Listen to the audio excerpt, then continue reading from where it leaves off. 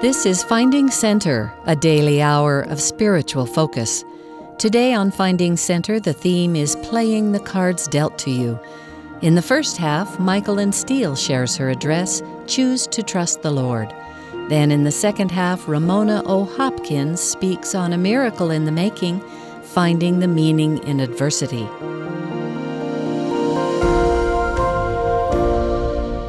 My dear brothers and sisters, I'm honored to speak to you today and share my witness of the Savior and the good news of His gospel. I want to acknowledge first that we are gathered today in this valley that is the traditional homeland of indigenous peoples, called today the Utes, the Paiutes, and the Shoshone nations, among others. I honor their resilience, and I'm thankful for their preservation as peoples.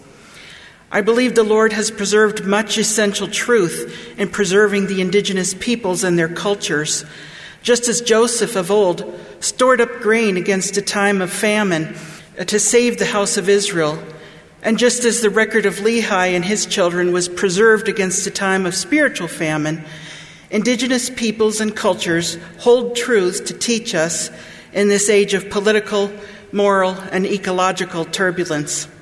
I'm a member of the Seneca Nation of Indians from New York. I grew up in a small branch on the Cattaraugus Indian Reservation.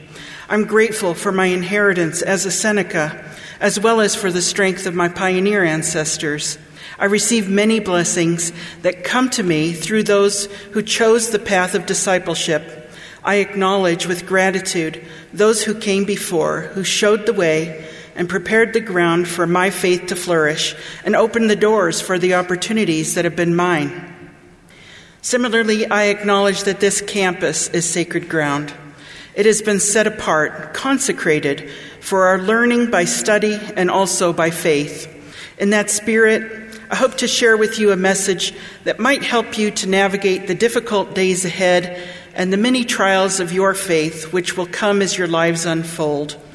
We will each face the trials inherent to mortality, trials of physical frailty, mental illness, heartbreak, loss, political turmoil, and rampant injustice, and spiritual trials that will surely test our commitment to the Savior and His kingdom. College is a time of tremendous growth, intellectually and spiritually. We develop critical thinking skills and take in so much information. We wrestle before the Lord to develop and deepen our testimonies and flesh out our identities. In this age of abundant information and disinformation, how do we know where to turn as we refine our beliefs and mature our testimonies? And how do we respond as our faith passes through refining fires? My message to you today is that whatever your trials, mortal or spiritual, we can choose to trust in the Lord. While so much around us is inconstant and fleeting, He is faithful. He will never fail us. You may rely on His love as an unerring truth. In difficult times, you may find yourself asking, as the hymn does, where can I turn for peace? Where is my solace when other sources cease to make me whole? Where when my aching grows, where when I languish, where in my need to know, where can I run? Where is the quiet hand to calm my anguish? Who can understand? He, only one. My life experiences have taught me the truth of the hymn's answer. The Lord is there to quiet our anguish and to understand. He has prepared a path, opened doors, raised up friends and multiplied joys, even provided me with a female faculty flag football team. I have seen how these blessings have been tailored specifically for me, fitted to my particular needs. Many blessings were set in motion even long before my needs arose. So too has the adversary tailored opposition and trials fitted to my weakness. There have also been times when I have longed for the Lord's intervention in specific ways and have petitioned and pleaded with the Lord for blessings that have not been realized. There have been questions that have gone unanswered and times when the heavens felt silent. The adversary has tried in those moments to whisper that no one has heard my prayers. I have prayed and fasted for many years that the promise of my patriarchal and other blessings that I would find a companion and be a mother might be fulfilled. Those blessings have not been realized for me on my preferred timeline, despite my most fervent petitioning. But it has not been because no one heard my prayers. That was a lie. My Father in heaven has heard and answered every prayer, even when the answers have been difficult for me. Of course, I've had a rich, happy, fulfilling life, and the Lord has poured out abundant blessings, meted out with the good measure of the Lord, pressed down and running over, far beyond my merits. But my life has not looked like the life I would have sought for myself. In coping with the Lord's counsel to wait or to do without, I have had to learn to choose to trust the Lord. I have had to choose to let these experiences refine and deepen my faith, rather than to yield to the temptation to despair in the Lord or abandon my hope and faith. Everyone passes through fiery trials. I know that many of you, though you may be young, are, like the Savior, acquainted with grief. Many of you may be weighed down with your own sorrows, challenges, or disappointments. Some of you may be wrestling through questions concerning your faith.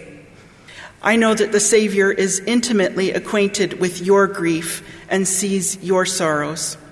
He has promised one day to wipe away all tears, and he will. But in the meantime, during those moments of fiery trial, how do we choose to trust in the Lord, especially when we may, for a time, feel alone?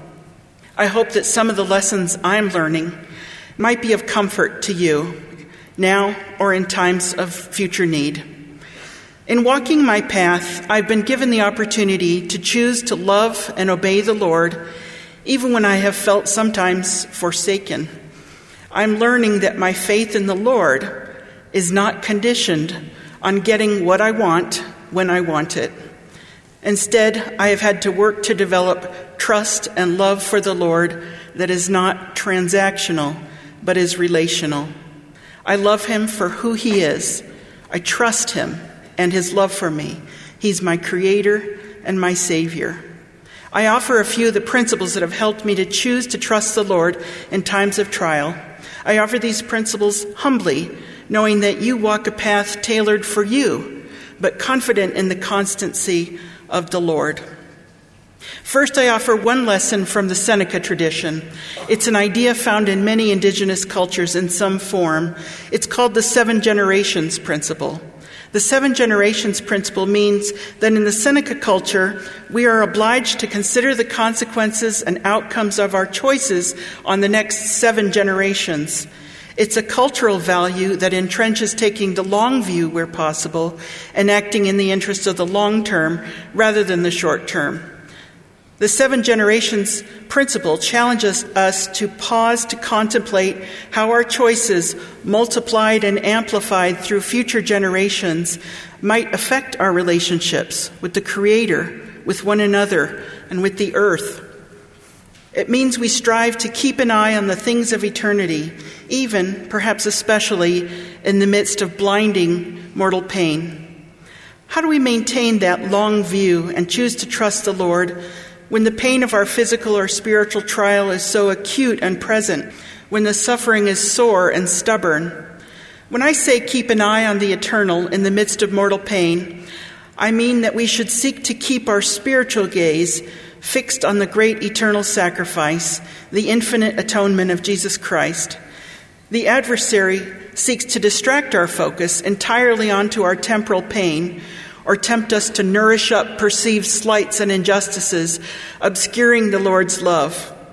That is one reason it is imperative that we partake each week of the sacrament, renewing our covenant to always remember the Savior. Just as he suffered, we will suffer as part of the mortal experience. In choosing to trust the Lord, we can consecrate our suffering to a greater understanding of his suffering and allow it to build in us a deeper capacity for compassion and mercy towards the suffering of others. Though he was perfect, he made himself an offering of mercy to satisfy justice, and having drunk from that bitter cup, He knows how to succor and comfort us in our infirmities if we trust him. As Alma taught his son Helaman, I do know that whosoever shall put their trust in God shall be supported in their trials and their troubles and their afflictions, and shall be lifted up at the last day. Clearly, putting our trust in God does not spare us from trials, troubles, or affliction. Rather, God has promised to support us in those mortal difficulties. Elder Neal A. Maxwell taught us of our trials that rather than simply passing through these things, they must pass through us and do so in ways which sanctify these experiences for our good. Taking the long view, as the Seneca culture counsels, and choosing to trust the Lord and his eternal timeline can help us pass through our trials and let the trials pass through us without abandoning our faith or our kindness, but deepening them. In addition to the 7 generations principle of taking the long view, might I suggest a second principle that seems especially relevant to the successful navigation of our trials. I take this principle from Jacob's plea to the wavering Nephites. He urged, "Seek not to counsel the Lord, but to take counsel from his hand."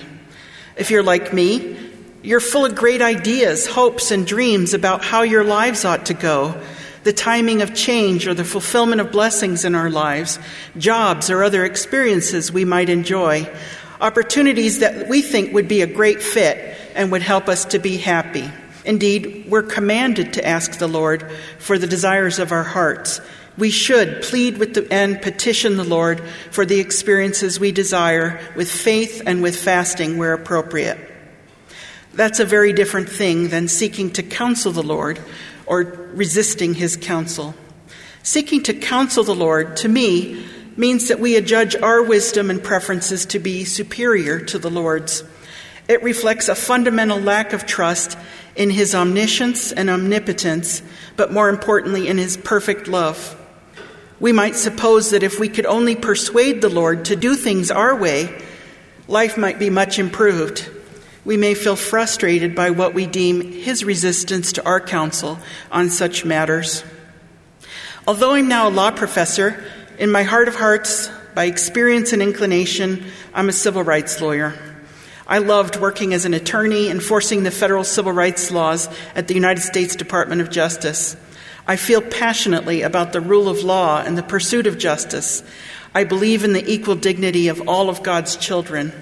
I mourn with those who mourn about the deep injustice that falls so disproportionately on people of color, on religious minorities, on our LGBT brothers and sisters, on immigrants and refugees and others. I believe my love for the equal dignity of all of God's children is one of the spiritual gifts he has given me. But as much as I may love and seek after justice, I do not have anything to teach the Lord about justice. He does not need my counsel as an advocate about how to bless and provide for his children or about how to order his kingdom. He sees the end from the beginning, and there is not anything save he knows it. One title for an attorney is counselor. In my roles as an attorney and as a law professor, I offer counsel to others that draws upon my study and professional judgment. With the credentials of my education and experiences comes trust. Some attorneys earn thousands of dollars an hour for their counsel. Not me, by the way. Despite how expensive law school feels to law students, I would much rather be here with you. But as attorneys, we come to think our counsel has tremendous value to help resolve problems and address challenges, and it can. You too, as educated individuals, are earning credentials and have experiences that are shaping and informing your judgment.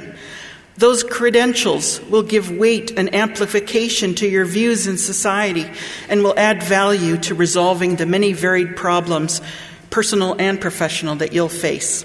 Those of us who have responsibilities for your education are eager for you to develop sound critical thinking skills and judgment.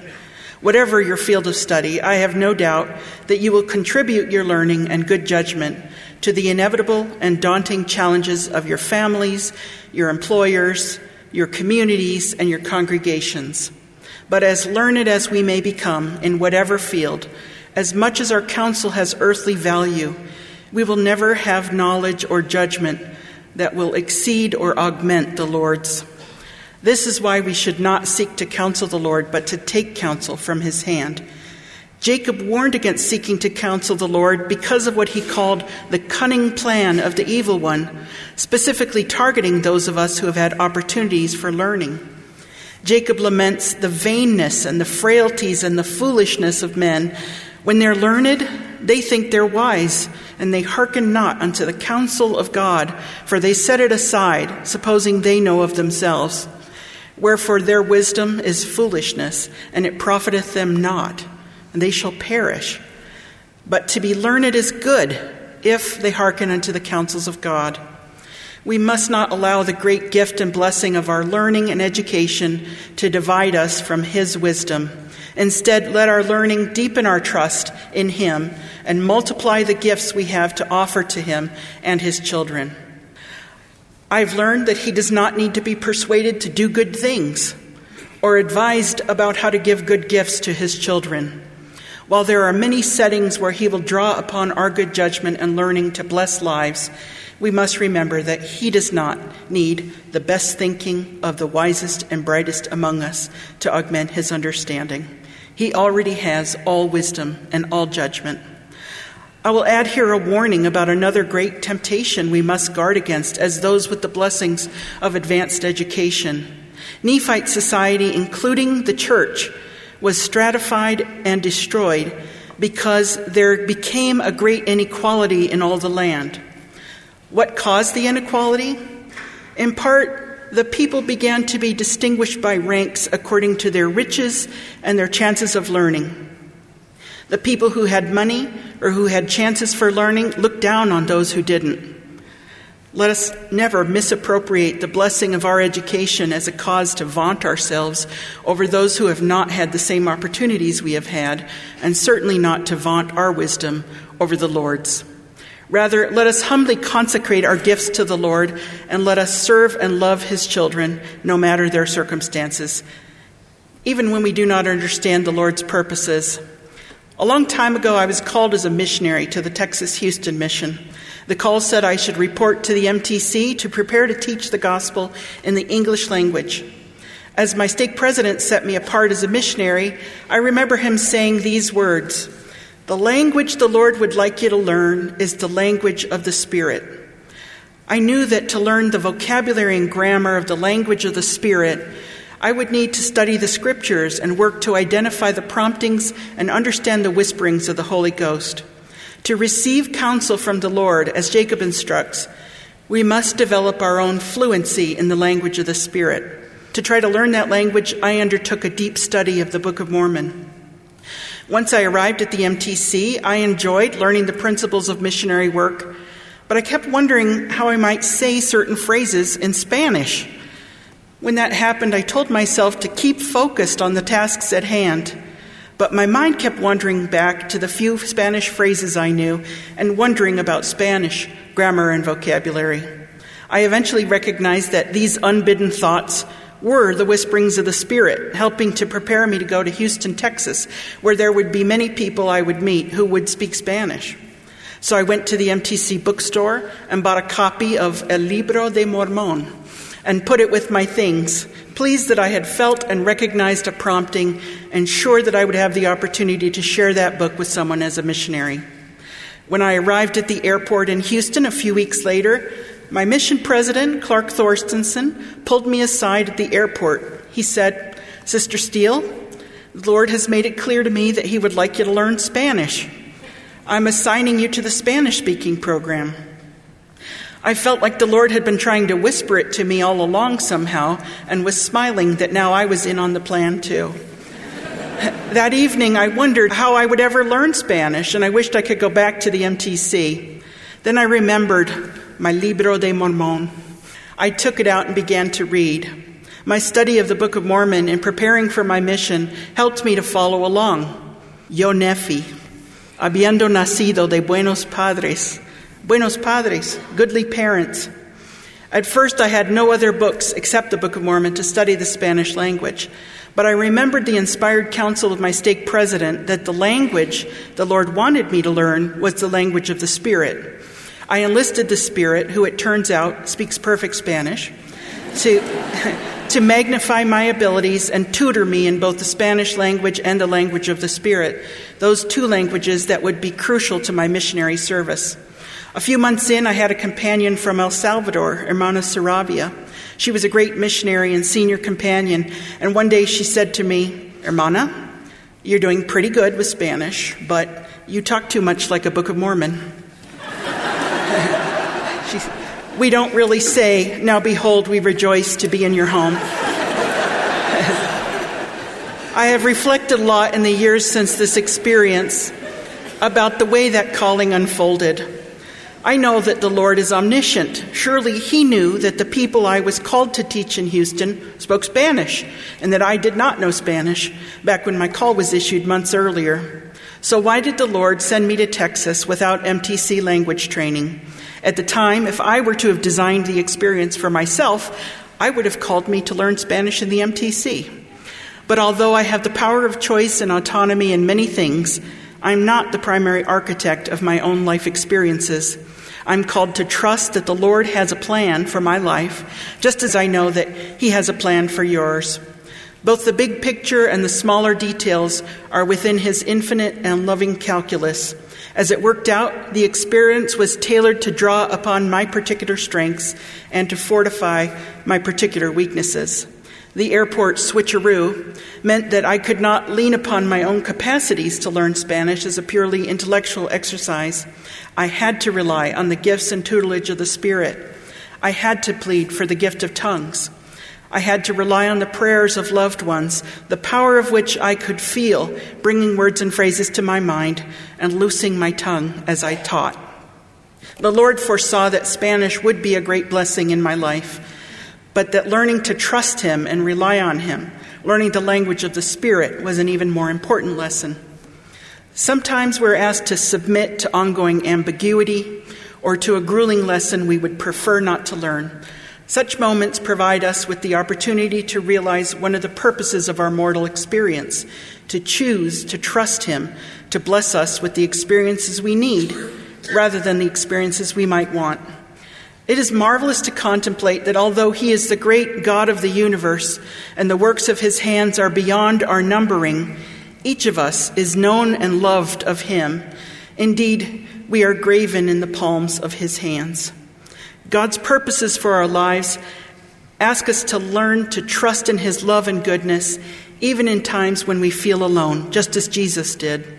It does not mean that we do not keenly feel the full weight of the pain of our trials, just as Jesus did. He felt the hunger, thirst, fatigue, rejection, grief, pain, and loneliness of his mortal experiences. He even asked that the unimaginable weight of his burden of sorrow and pain be removed, if possible. Matthew records that in the Garden of Gethsemane, Jesus told his disciples, "My soul is exceedingly sorrowful, even unto death." The scripture tells us that so great was his suffering that after he went a little further, he fell on his face and prayed, saying, "O my Father, if it be possible, let this cup pass from me. Nevertheless, not as I will, but as thou wilt." The experience of Jesus in Gethsemane teaches me that it is not a sin to desire that we be spared some experiences or to ask that our burdens be removed. The pain of those crossroads where our will and the Father's will diverge is profound. Nevertheless, Jesus modeled how such moments are best resolved by choosing, because of our love for him, to trust his will. We trust him by receiving the Lord's counsel rather than insisting that he take ours. The third principle I would urge you to adopt is to love abundantly. In most any situation we face, love really is the answer. We can trust that the will of the Lord for our lives is motivated entirely by perfect love. When we cannot understand the things that are happening or the things that are not happening, the one true constant is the perfect love of God. You can trust it entirely. Alma counseled the people of the church in his time to avoid contention and to have their hearts knit together in unity and love one towards another. I've found my happiness multiplied and my challenges dulled when I have opened my heart to be knit in loving ties to friends, colleagues, and family. The Savior commanded us to love even our enemies and to do good to those who despitefully use you. My life is not defined by the blessings I have not received, but by the abundance of love and the blessings that I have received. My maternal grandmother, Norma Seneca, was a great example of expansive, abundant love. She lived her whole life on the Cattaraugus Indian Reservation. Though her geographic frame of reference was limited, her understanding and wisdom were wide and deep. I especially admired her ability to take genuine, full-throated joy in the good things that happened to others. She never begrudged others their successes. She rejoiced with those who rejoiced. It was a habit of generosity of spirit that multiplied and expanded the happiness of her life, even in the many difficulties she endured. It's not always easy to love. I have often called upon the wise counsel my mother gave me when I was relating to her some perceived injustice I had suffered. I insisted that my grievances were justified. Knowing she could not undo the injustice, my mother advised me to throw a blanket of mercy over the situation. In essence, she advised me to love, to forgive, and to show mercy, even where I felt my demand for justice was valid. She urged me to let mercy pay the debt and satisfy my claims. That has saved me much anguish and provided me great relief when I've been able to heed it. Choosing to love is choosing to heal from the spiritual wounds inflicted by injustice and suffering. One important way that we magnify our love to others and to the Lord is through the words we speak. Many Native American creation stories describe the world's creation as having been brought about because the Creator spoke it. Speaking is, in a way, giving birth to ideas, forming and shaping our reality. Similarly, in the creation account in Genesis, we understand that God said, "Let there be light," and there was light. One title for the Savior is the Word. Our words are powerful beyond measure. Words have the power of creation and healing, but they also have the power of destruction and wounding. Let us speak with abundant love and use the power that is ours to heal and build others, just as the Savior uses his. Most importantly, we should not place limits or conditions on the love we offer to our Father in heaven and his Son. But even when we have done so, withholding love or obedience, he stands ever ready to receive and heal us. As often as we will repent, he will forgive. His arms are ever outstretched. We can trust his love. Where can I turn for peace? Where is the quiet hand to calm my anguish? He answers privately, reaches my reaching. In my Gethsemane, Savior and friend, gentle the peace he finds for my beseeching. Constant he is and kind, love without end. My brothers and sisters, I testify that he is constant and kind. He is worthy of our trust and our adoration, that we may choose to trust in him during times of doubt or difficulty is my prayer. In the name of Jesus Christ, amen. You've been listening to Finding Center. Our theme today is Playing the Cards Dealt to You. We've just heard from Michael and Steele. After the break, we'll return with Ramona O. Hopkins for A Miracle in the Making, Finding the Meaning in Adversity.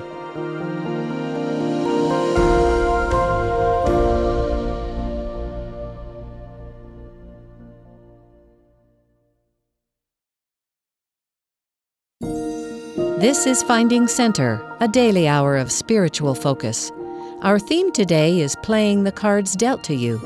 Next is Ramona O. Hopkins, professor of psychology and neuroscience at the time of this address, titled A Miracle in the Making, Finding the Meaning in Adversity.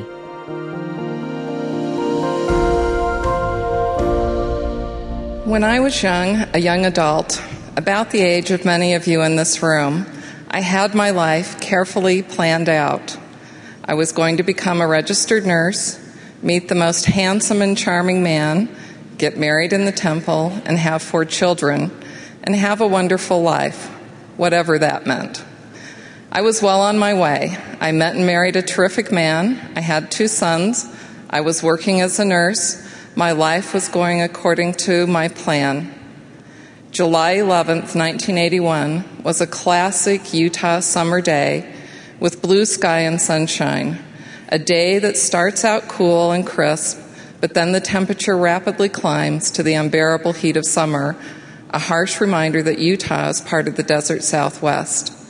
I'd been married to my husband, Scott, for over 6 years. I was 25 years old and the mother of 2 sons, ages 2 and 4 years. We were barbecuing in the backyard with our neighbors, and I remember thinking it was almost time to get ready to work the 3 to 11 p.m. shift as a nurse. Out of the blue, I heard someone yell, "There is a child under your garage door." Scott went through the garage to try to get our automatic garage door off the child, and I ran into the house and called 911. This small child was my oldest son, Joshua. Scott tried to lift the heavy garage door up, but was unable to lift it alone. He continued to struggle to lift the bulky door with no success. Suddenly, he saw hands from the outside of the garage slip under the garage door to help lift it off Joshua. To this day, we do not know who those hands belonged to. Josh was not breathing and did not have a pulse. Scott yelled for me to come help him. I could tell by the tone in his voice that I needed to hurry. I dropped the phone, ran outside, and began CPR, which the paramedics continued as soon as they arrived. Josh was transported to the hospital in extremely critical condition, and once stable, was taken by helicopter to Primary Children's Medical Center in Salt Lake City. We were told that he'd suffered a severe anoxia, or lack of oxygen to his brain, and the doctors did not know if he would live, and if he lived, it was unclear if he would be normal, whatever normal is, and as the lack of oxygen had likely caused brain injury. Joshua was admitted to the intensive care unit where he remained for about 6 weeks. He came off the mechanical ventilator and began to breathe on his own, but he was still comatose and did not wake up all at once and start talking like you see in the movies. One iconic day, one of Joshua's physicians told Scott and I that Josh could be released from the hospital and be admitted to a long-term care facility.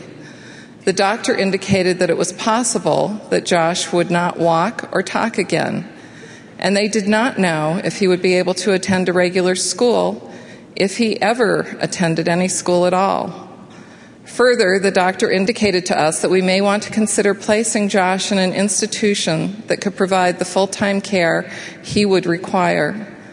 The doctor offered to provide us a list of appropriate facilities that Josh's condition would demand. This hit us like a brick.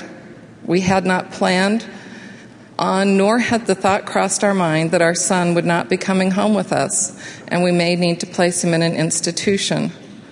This is something we simply chose not to consider, and it certainly was not part of my newly modified life plan. We were young, untrained, and unprepared for the drastic changes and extreme challenges that had come uninvited into our relatively calm life. Even though I was a nurse and thought I knew what to expect, I was wrong. We were completely overwhelmed, but we learned to manage our life by taking it one day at a time. 2 days was beyond our ability to cope or manage.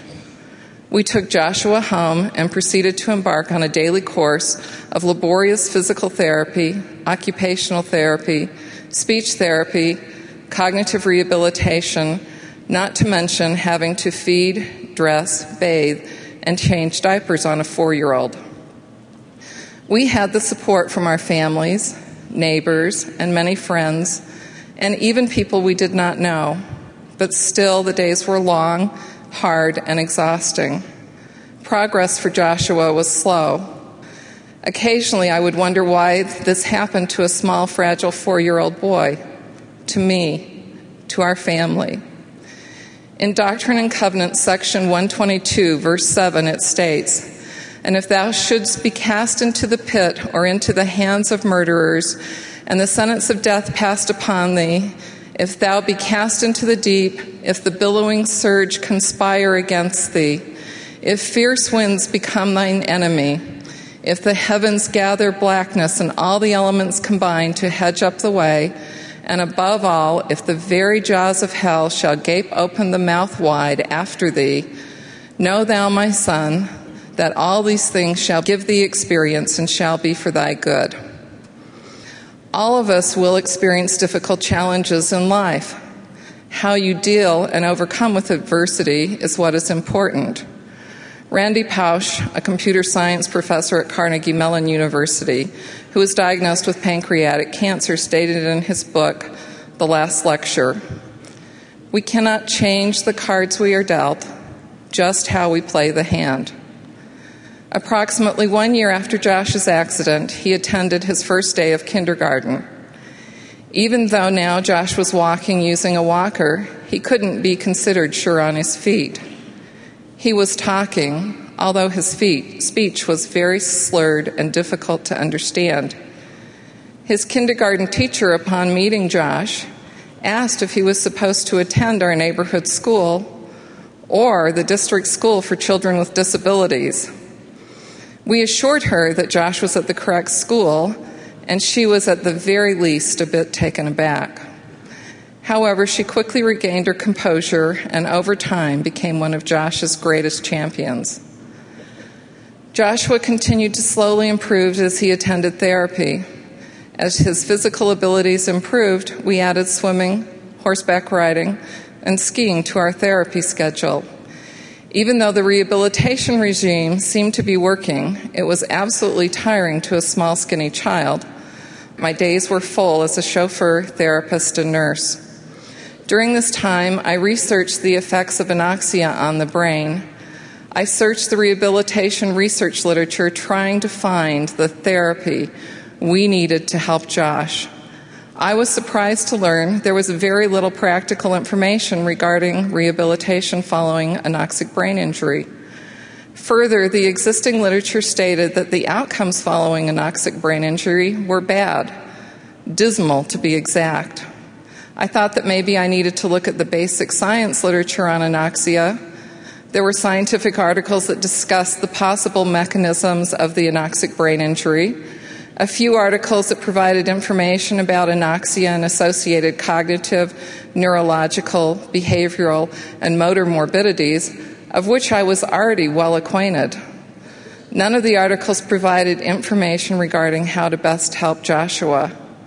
I was frustrated, tired, and felt I had reached a dead end. A typical daily schedule for me involved getting myself up and ready, feeding and dressing my 2-year-old, then feeding and dressing Joshua so we could drive to Primary Children's Medical Center for physical therapy, occupational therapy, and speech therapy. We would spend 4 to 6 long hours at the hospital every day and then come home to start dinner, do laundry, clean the house, and do our therapy homework. Yes, more therapy. One day I was home at noon eating lunch and I turned on the TV. I have no idea why I was home that day. There on one of the channels was Jane Russell, an actress from the 1940s and 1950s, but I knew her from the TV commercials that she did for the Cross Your Heart bra, and frankly that did not inspire much respect nor confidence. Jane Russell was on a TV talk show talking about the adoption agency she had founded, the World Adoption International Fund, which finds homes for children. In the program, Jane Russell stated something to the effect of, "If God wants you to do something, sometimes He rubs your nose in it." I knew at that moment I needed to return to school and earn a doctorate degree so I could study the effects of lack of oxygen on the brain. This was a startling thought since I had no idea where to begin. In talking with a friend, he suggested that I talk to a professor at the University of Utah. I called and made an appointment. We had a long conversation about my interests in graduate school. He encouraged me to apply to the doctoral program in psychology. This was madness. We had no time, little money, mounting medical bills, and I had the equivalent of a full-time job taking care of Joshua and taking him to therapy every day. Scott and I discussed it, thought it over, and prayed about it, and the feeling remained that I should attend graduate school. I applied for the PhD program. I was not accepted. I was very depressed by this news. I knew this was what I was supposed to do. When I asked why I was not accepted to the program, I was told I had no psychology background and they had no basis on which to judge whether I could succeed in the graduate program. It was true. These were facts. I was a nurse. In talking again to the faculty member, he suggested that over the next year I should take some undergraduate psychology courses and a graduate course and then reapply to the doctoral program. I followed his advice, did well in my coursework, reapplied, and was admitted to the psychology doctoral program the following fall. This was the beginning of a long journey, and along the way I have learned many lessons, important lessons. Education and learning are one of those lessons. One lesson that was reinforced by this experience was the importance of education and lifelong learning. My father, a former BYU professor, had 5 daughters and 2 sons. I'm sure he would have preferred 5 sons, but life sometimes gives you what you need, not what you think you want. Education was always very important to him, and he taught all of his children the importance of obtaining an education. All 7 of his children have earned a bachelor's degree, and 3 of us have earned advanced degrees. When my now husband Scott asked my father's permission to marry me, my father's response was not, "How will you provide for my daughter?" but rather, "How will you see that she completes her education?" Scott assured him that he would see that I did. I don't think he bargained for 2 advanced degrees at the time. In the Doctrine and Covenants, section 88, verse 118, it says, "Seek ye out of the best books words of wisdom, seek learning, even by study and also by faith." Education includes formal classroom education, lessons learned from missions, church callings, travel, parenting, and experience in both secular and gospel knowledge. Elder Monty J. Bro, in a message published in the Ensign in August of 2006, stated, "Many of the most important principles of intelligence cannot be taught at universities, from books, or through other temporal learning processes. Often these great principles are learned from afflictions, tribulations, and other mortal experiences. All that we learn in the manner will benefit us not only in this life, but also in the next. For whatever principle of intelligence we attain unto in this life, it will rise with us in the resurrection." I completed my doctorate degree and continued to study the cognitive, psychological, and quality of life outcomes following anoxia and other medical disorders in order to improve outcomes for individuals and their families. An important lesson that Scott and I have learned from the changes and challenges brought in our lives after Josh's accident is to keep a sense of humor. When life gets difficult, the tough find the humor. In an article in the March 2000 Ensign by Brad Wilcox entitled, "If We Can Laugh at It, We Can Live with It," he writes that humor can help us cope with adversity, help us heal, improve our relationships with each other, and provide a needed perspective on life. My mother had a wonderful sense of humor. When I was in high school, unbeknownst to any of us children, Mom and Dad decided to redecorate the living room and the kitchen. Upon returning home from school one day, we arrived home to find royal purple carpet in the living room and bright blue, green, yellow flowered drapes in the kitchen. Not just bright, but very bright. The Provo version of Hawaiian Aloha floral. My mother loved the floral drapes. While none of us children were particularly fond of the drapes, my sister Christy was very vocal about it and made it quite clear that she thought the drapes were especially ugly. On most of her visits home to see Mom and Dad, Christy would tell Mom that she should definitely replace those hideous drapes. Mom, in return, told Christy that the kitchen drapes were to be a large part of her inheritance. And be sure to remember to take them when the time came. One day in May of 2003, about 2 weeks before my mother passed away unexpectedly, Mom and I were making plans to redecorate her kitchen. Mom said that when we purchased the new drapes, we should take the old ones down and make shorts out of the drapes for everyone in Christy's family, just like Maria did for the Von Trapp children in the Rodgers and Hammerstein 1959 musical, The Sound of Music. After Mom passed away, Christy did in fact receive the drapes as part of her inheritance, as Mom had wished, even though it was a joke. At a family reunion the following summer, Christy, Jim, and their children, when they arrived at the reunion, got out of their car and were wearing stylish, bright blue, green, and yellow floral handmade shorts. The importance of service is another lesson learned. An act of service can have long-lasting effects and touch many lives. I learned service from my parents, a lesson which was refined and enlarged by Josh's accident in receiving service, and by later serving my parents after their health failed due to Parkinson's disease and Alzheimer's disease. There was rarely a day that went by that my mother didn't call, checking on each one of her children, particularly her daughters. She would always start the phone conversation with, "Ramona, it's your mother," a statement that was not needed as I knew immediately who was calling. In a message published in the New Era magazine in April of 2009, President Henry B. Eyring of the First Presidency said, "The Lord and His Church have always encouraged education to increase our ability to serve Him and our Heavenly Father's children.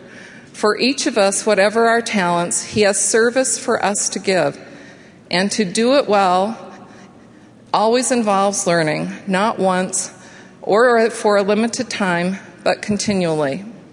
Mom was always serving others, especially her family. Mom was also a registered nurse and frequently used her nursing skills to help people in our family, ward, and neighborhood. For several years, 2 neighborhood boys would stop by the house in the morning before school to receive their required injections.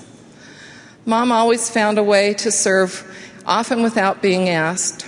During Josh's rehabilitation, our 2-year-old son Travis was faced with a difficult choice of going with me to the hospital for long, tedious hours of rehabilitation for his brother or spending the day with Grandma.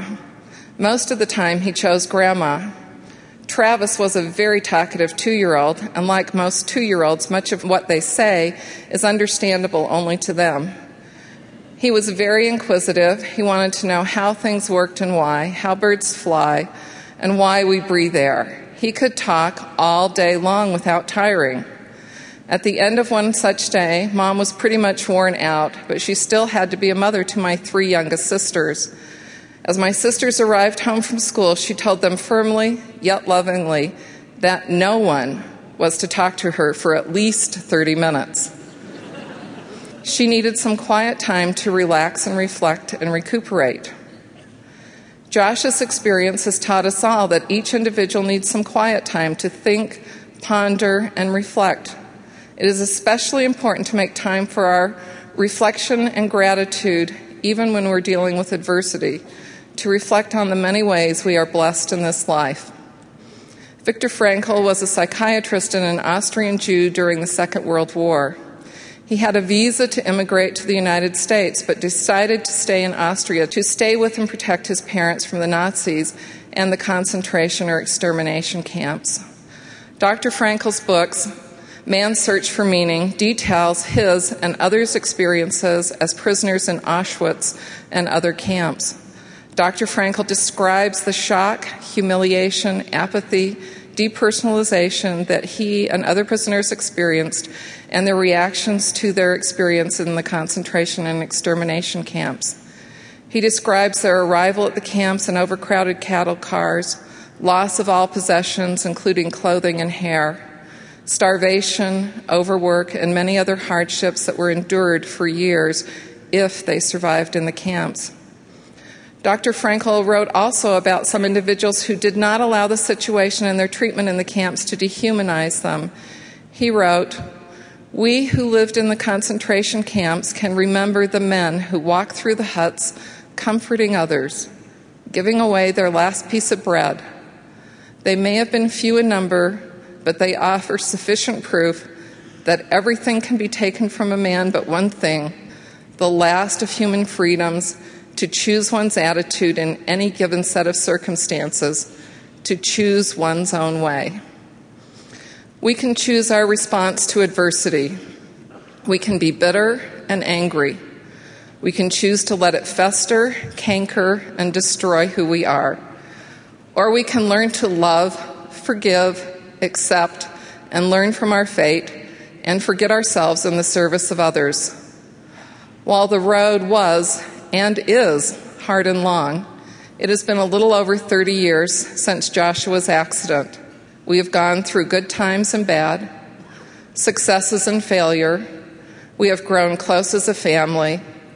The experience, although something I would never want to happen to anyone, has been of refinement, change, and I hope improvement. We have learned patience and love, and as the day-to-day challenges present themselves to us, we realize they're not as large, and although sometimes inconvenient and poorly timed, we are able to overcome and move forward. Even when the occasional major stumbling block shows up on our doorstep, we face it head on and realize it's probably not as difficult as something we've already been through. The refiner's fire burns bright. It is up to us to decide if it will consume us or mold us into something new, something better, something great. You may be wondering what happened to our two sons. Joshua graduated from high school and served an honorable mission to the Oregon Portland Mission. He attended a singles ward where he met and married a wonderful young woman, Callie. Josh and Callie have 2 children, our only granddaughter, and a 4-month-old son. Travis used his advanced conversational skills serving a mission to the Cambodian-speaking Pennsylvania-Philadelphia mission. He, too, met his eternal companion, Marcy, at a singles ward and recently had their 3rd son, our 5th grandchild. Both of our sons and their families live close enough to us that we see them often and are able to watch and smile as the miracle continues. Elder Dallin H. Oaks, in a message published in the November Enzyme of 2006, stated, "Healing blessings come in many ways, each suited to our individual needs, as known to Him who loves us best. Sometimes the healing cures our illness or lifts our burden, but sometimes we are healed by being given strength or understanding or patience to bear the burdens placed upon us. The healing power of the Lord Jesus Christ, whether it removes our burdens or strengthens us to endure and live with them like the Apostle Paul, is available for every affliction in mortality." The prophet Joseph Smith, while he was a prisoner in the Liberty Jail, received the following reassurance about adversities and trials of life. Doctrine and Covenants, section 121, verse 7, "My son, peace unto thy soul. Thine adversity and thine affliction shall be but a small moment." Adversity in some form will likely come into all our lives. For some of us, it might be a light dusting, while for others, it may appear as an insurmountable, all-encompassing avalanche. If we rely on the Lord, we can not only survive adversity, we can learn, grow, and thrive. It is my hope and prayer that each of us will not only triumph over the adversity in our lives, but we will be able to serve and lighten others' burdens. I say this in the name of our Savior, Jesus Christ. Amen. You've been listening to Finding Center.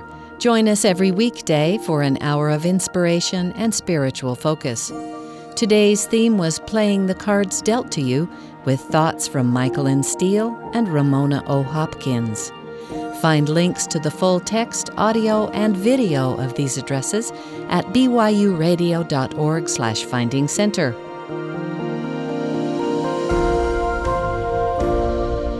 Finding Center is a production of BYU Broadcasting.